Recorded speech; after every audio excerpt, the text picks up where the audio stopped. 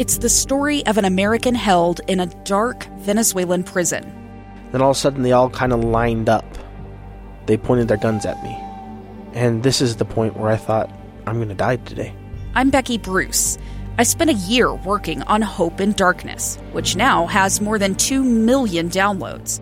Find it on kslpodcast.com or wherever you listen to podcasts. Jay Evenson, columnist with the Deseret News. Sir, how are you doing? Well, I'm doing great. Thank you. You wrote an interesting column the other day in the Deseret News. You shared a number of thoughts. One of them caught my attention, and it has to do with party loyalty. You wrote some musings relating to some of the practices being undertaken right now by the Jon Huntsman Jr. campaign.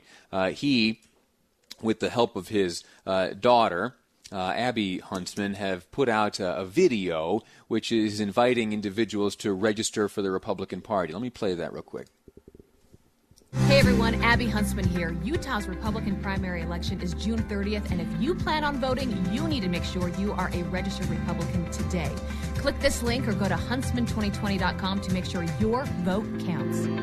There are those reading between the lines of that saying that, whoa, they are speaking to Democrats, of course, and they would like Democrats to register as Republicans and participate in the primary. In fact, Jim DeBacchus, former Democratic Party chairman, he has registered. He has joined the Republican Party. It is a tactic that is heard repeatedly throughout history, but it has thus far not been a tactic overly successful. What do you think about what's happening now?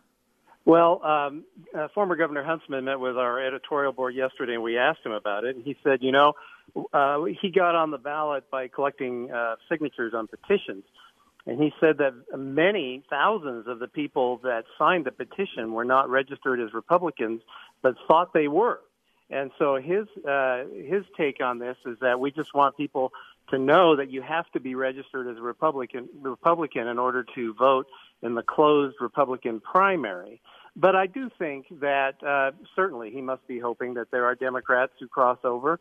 And Jim DeBacchus thing is very interesting to me because, he used some pretty strong language. He called it a fixed or a rigged election, which is really over the top. But what he's referring to is that whoever wins the Republican primary for governor is probably going to win the election in November. So that puts a whole lot of importance on this Republican primary. We have 4 candidates who are running. And so from DeBacchus's point of view, if you want to have a say in who becomes governor, you need to cross over. But as you said, there have been studies done on this through the years, and it's very rare, maybe somewhere between 1% and 5% of voters actually cross over. And in a closed primary, that means you actually have to register as a Republican. Mm-hmm. And you know how hyperpartisan we are right now.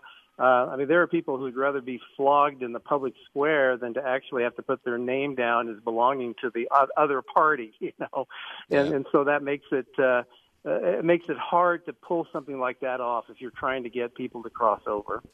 Time is tight, but you mentioned percentages, and with 4 candidates on the primary ballot, those percentages, when translated into real numbers, may make the difference?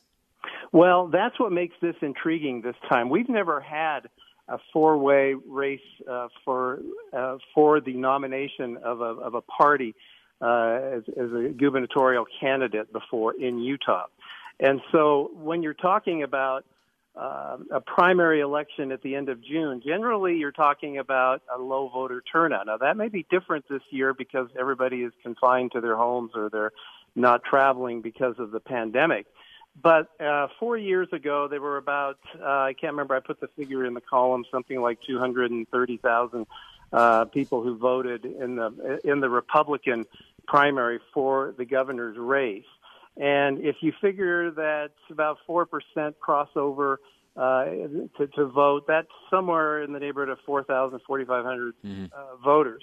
And in a 4-way race where it's possible, if it's close, that you could win with, 30% of the vote or so, 4,000 could be a sizable amount. Now, you have to you would have to assume that all those people are voting for one candidate, which won't be the case. Right. The studies show that people will cross over if there is a candidate in the other party that they really like, and they like more than any candidate in their own party, then they will cross over.